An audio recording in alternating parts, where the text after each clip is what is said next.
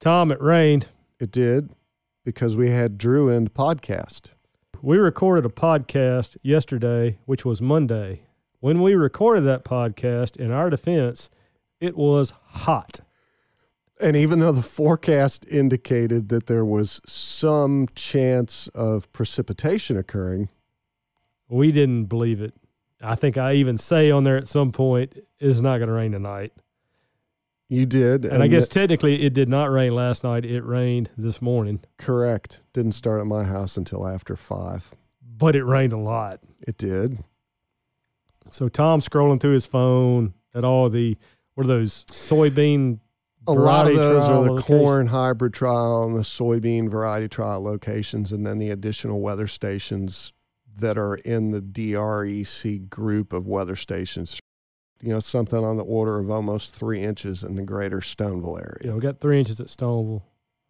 At my house, I had 1.1 inches and a dead horsefly when I left this morning. So in our defense, factor that in as you're listening through the podcast that will follow the music, and recognize that that was recorded 24 hours ago, and we didn't have Drew back in on Tuesday because we didn't want it to rain on Wednesday.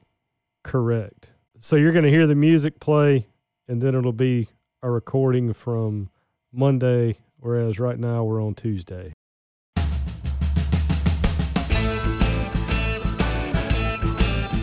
The Mississippi Crop Situation Podcast featuring the Crop Doctors.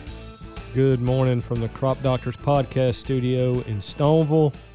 It is a hot Monday morning in the Delta. Tom and I have Drew and Trent. Trent drove over this morning. Very special guest with Trent. His older daughter made the ride with him. Keeping up the kids visiting the podcast studio for the better part of the last 3 weeks. Yeah, we've had some more kids with daddies that have visited us, Trent, so we're happy to have her with us. Drew, you said it. We should have done this like a month ago, because usually when Drew's on here, it rains. At least forecast for Greenville, there is a chance of rain in the morning. That's right. And Just looked at the forecast. No more rain dances. I did one in 2009. Y'all know how that worked out. We would be, what, 3 for 3? Yeah, you've done Pretty well, good. man. You've done well. That could be my whole program. Weekly podcast. Making it rain. That would be some strange magic you would be working up there, dude. You Yeah. could just wave your hands at the next presentation and say, not so worried about irrigation sensors. I'm just going to podcast and it'll rain. That's probably not going to happen. No, I don't think so either. I'd be willing to bet it's not going to rain tonight, and if it does, it's not going to rain. That's right. I think we've already talked about it too much. Just like a no-hitter. No, it's done. It's jinxed. Yeah, we've jinxed it for sure. So, Trent, I got a question for you. You know, I always got a question for you, and I feel like I always come up with solid ones when you. You know, I don't know how many with us. times Drew and I sat in here together, but it's always me they ask the question of. It's I know, never you. 'cause What's up with that? You come to mind. Happy to be here for you. What can I do? So you said you had Meet the Teacher tonight. Sure. Yep. So we are currently a few hours into our first full day in first grade, and had I got a text this morning from my wife that said, "Hey, did the lunchbox make it into school?" Ooh, I'm not 100% sure, so I walk out to the truck, no lunchbox. So, Tom, that was an example. You said on here a few weeks ago that text wasn't that great a form of communication.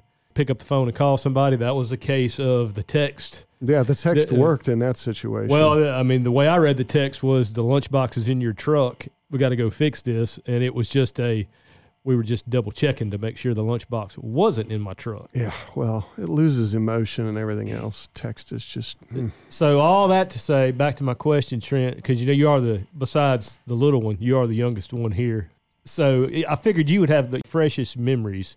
So what is your earliest elementary school memory? My goodness. Yeah, I remember kindergarten because we dismissed at lunch every day in kindergarten. Nice. And I guess that is my memory, because we didn't have recess because we got out of lunch every day. And just the changes now that I'm a dad, watching the full day when she was in kindergarten, they had recess and school all day and after school programs and everything. Oh, I know. It's loads different now. Yeah. So when you started having recess, did y'all play football a lot? We did. Kickball. Kickball. Played a lot We of played kickball, kickball, too. football. All-time quarterback. You ever play all-time Sure. quarterback? I never was all-time quarterback. Well, that's because you were the all-star wide receiver. Maybe that's when it began.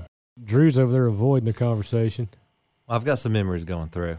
First off, on playing the football, I didn't think it was weird at the time, but we didn't get actual balls until like 4th grade. So we literally played with invisible footballs On the playground. And as it's all going through, I was like, dang. You can imagine the amount of arguments and fights that broke out. For sure. No, I did catch that ball. What are you talking about? No, I intercepted it. But we literally would, with soccer and football, with nothing. Just a bunch of blobs moving around, I guess, and fighting in about 2 minutes. And see, now look how creative you are. That's That is right. a great exercise of using your That's right. imagination. But my very first memory was in preschool that I remember, and I guess it had a emotional You got embarrassment, I you got guess, with it. scarred That's for why life. you remember it. But I walked in, so this is preschool, however old you are at preschool, walked in on Halloween, and 100% of the class had costumes on, and I did not.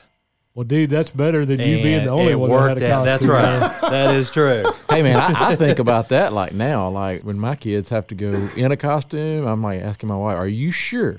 Do you want to read that text message one more time and make sure it said this date? So I said it was the only one, which was a lot less traumatic than sitting there in the dinosaur costume and everybody being in their normal clothes. But my son is that's his fear, is anytime there's an event or something where they dress up, are you sure that this is what we're supposed to be wearing?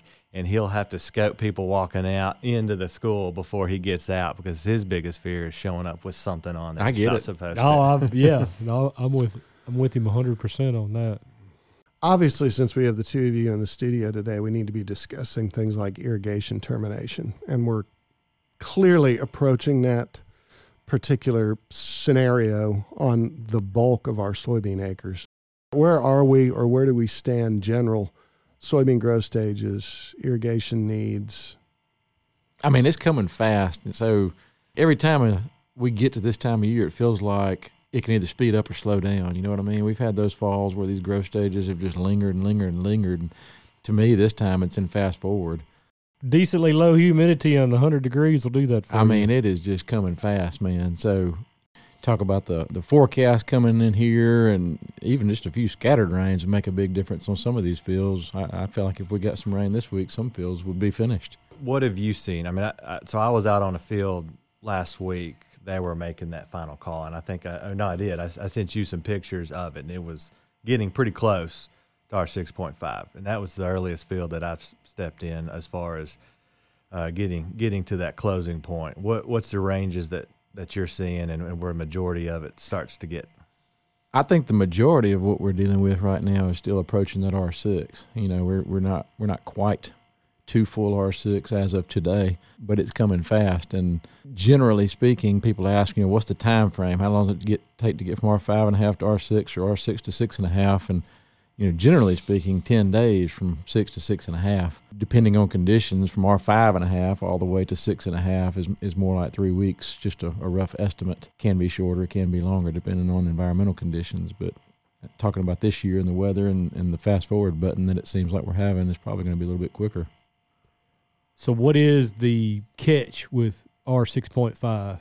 So when we talk about lots of things, but specifically here, irrigation termination, our goal is to have adequate moisture available to that plant until it reaches true R6.5. So I guess we should paint a picture of what R6.5 looks like. So if you go out there somewhere in the upper 4 nodes of the plant, pull a pod, shell it open, if that seed separates from that membrane on that pod wall, you're at R6.5.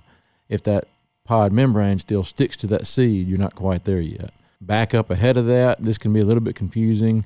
When you start opening the pod and you're looking for true R6, you're looking for basically square seed. So when you're approaching R6, those seed will begin to touch, and then when they get to true R6, they will be square where they've pushed up against one another. And then on the back side of R6, going back towards 6.5, it'll start going the other way and start shrinking down in size. But the seed will be completely full. It'll be obvious in there that they're fat and full. And then the seed will be real shiny in appearance when you shell open that pod as you get to 6.5. What I've seen just from my observations is when I'm working with a consultant or a grower and they're growth staging that pod, I feel like they tend to go too far. I mean, they're looking at it to be R6.5 when most of the time, I don't know most of the time, but it's not quite R6.5. The bulk of the time they're at R6 and they're calling it 6.5. That's right. That's my experience too. So then give us some tricks to look for, Trent. And you listed 2 or 3 as you were describing the growth stages, but just kind of put those together in a list. What are the tricks to where you know pretty definitively that you're at 6.5? And start with the foliage, because sometimes you'll get a little distinctive coloration change in what your leaf tissue looks like. Again, there's lots of reasons we look for these final growth stages for different management decisions, but this time of year, the first thing I look at is the pod. To Tom's point, we will have various reasons that the foliage could change color. We could even have defoliation for some reason. That doesn't necessarily directly correlate to the stage of growth that you're in. So we got to get out into the field and we have to look at the pods to accurately ID, where we are on that day. So again, I guess I'll just start in order as we're R5 is beginning of seed fill. From R5.5 to R6, that seed is still growing. So you have seed that about fill half the pod at R5.5, and obviously getting to 6 would be completely filling that pod cavity. So when you're shelling open that pod, if there's a lot of white membrane inside of there, there'll be the membrane between the seed in some cases. You're still in the R5s there. You're not all the way to R6. So you do not reach R6 until you have completely full seed inside that pod. And the easiest way, again, to tell that is just to shell open that pod, and those seed will be rectangular in shape. They'll have pushed up against its neighboring seed, and there quite literally won't be any more room inside that pod because the seed will have filled that space inside of it. The trick from there to 6.5 is just being patient enough to see that color change. Again, the foliage will still be green. 6.5, you're still going to have a green field of soybeans. The pods will still be green. If you had an earlier variety sitting next to it for a visual comparison, you could probably see the yellowing tinge beginning to come onto the pod color and things of that nature. But if you don't have that visual comparison, it's difficult to see. Again, the easiest thing to do is just to shell open those pods and look for that separation from that pod membrane. And the membrane will stay with the pod wall. It'll come off the seeds. That's what gives the seed the real shiny color appearance. And I'll add, like when you peel it open, it'll streak as it's starting to detach from it. And I think sometimes that's I'm not trying to get at why they're wanting to call it a little earlier than it is, but it's a full separation where it stays with that pod. Am I right? That's right. Yeah, because you will have some streaking where it pulls a little bit off of it as you open it up, and it's starting to detach with it. What Drew's describing, some of that membrane is staying with the pod wall and some staying with the seeds. That's the streaking he's talking about. And you want it all with the pod wall. It's supposed to go with the pod wall when you reach the textbook definition. And so that could bring us to, the other part, growth staging, knowing when it is, and then adequate moisture that we try to determine. Most of the time it's not a straightforward, this is the call that you need to do. It's side by side, like most of our calls that we get. It's a situational. We get out and weigh out our options and look at it. And so, sometimes I hesitate saying this one general rule, but if you get pretty close to R6, if you irrigate right at R6, generally that'll take you to R6.5. And so that's an easy rule that we can talk about on being on the earlier end and just being done. If you can irrigate R6, it'll push you through, but you got to be accurate on that growth staging, and then it'll push you to R6.5. And if you're somewhere in between, those were obviously the hard decisions is, should I irrigate one more time? Is it going to make it through? And, like a broken record, we always talk about using soil moisture sensors, but understanding what's available in the profile and how much that crop's using, how much the soybeans are pulling up and using, and kind of help determine or predict how much we have, because you can extrapolate that water use out several days, and does it have enough?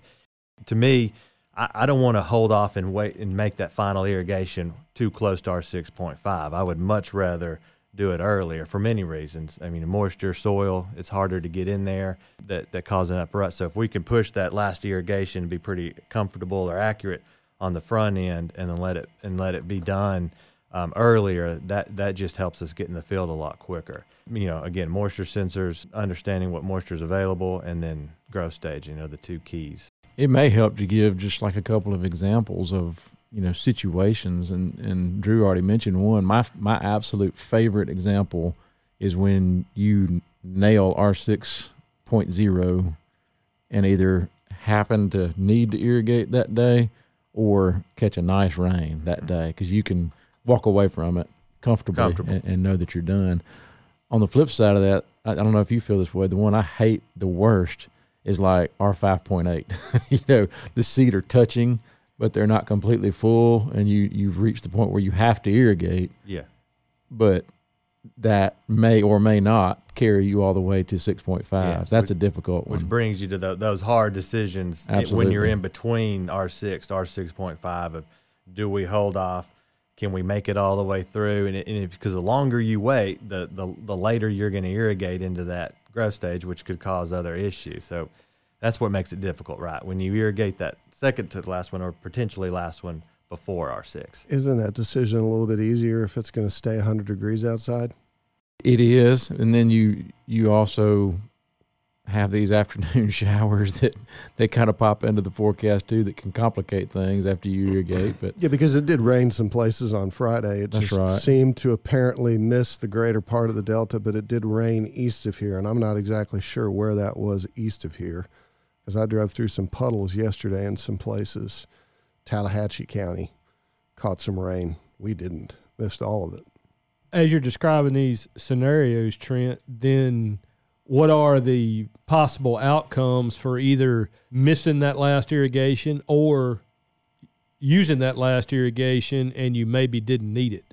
I mean, I think you run some level of risk of yield loss by missing the last one that's needed.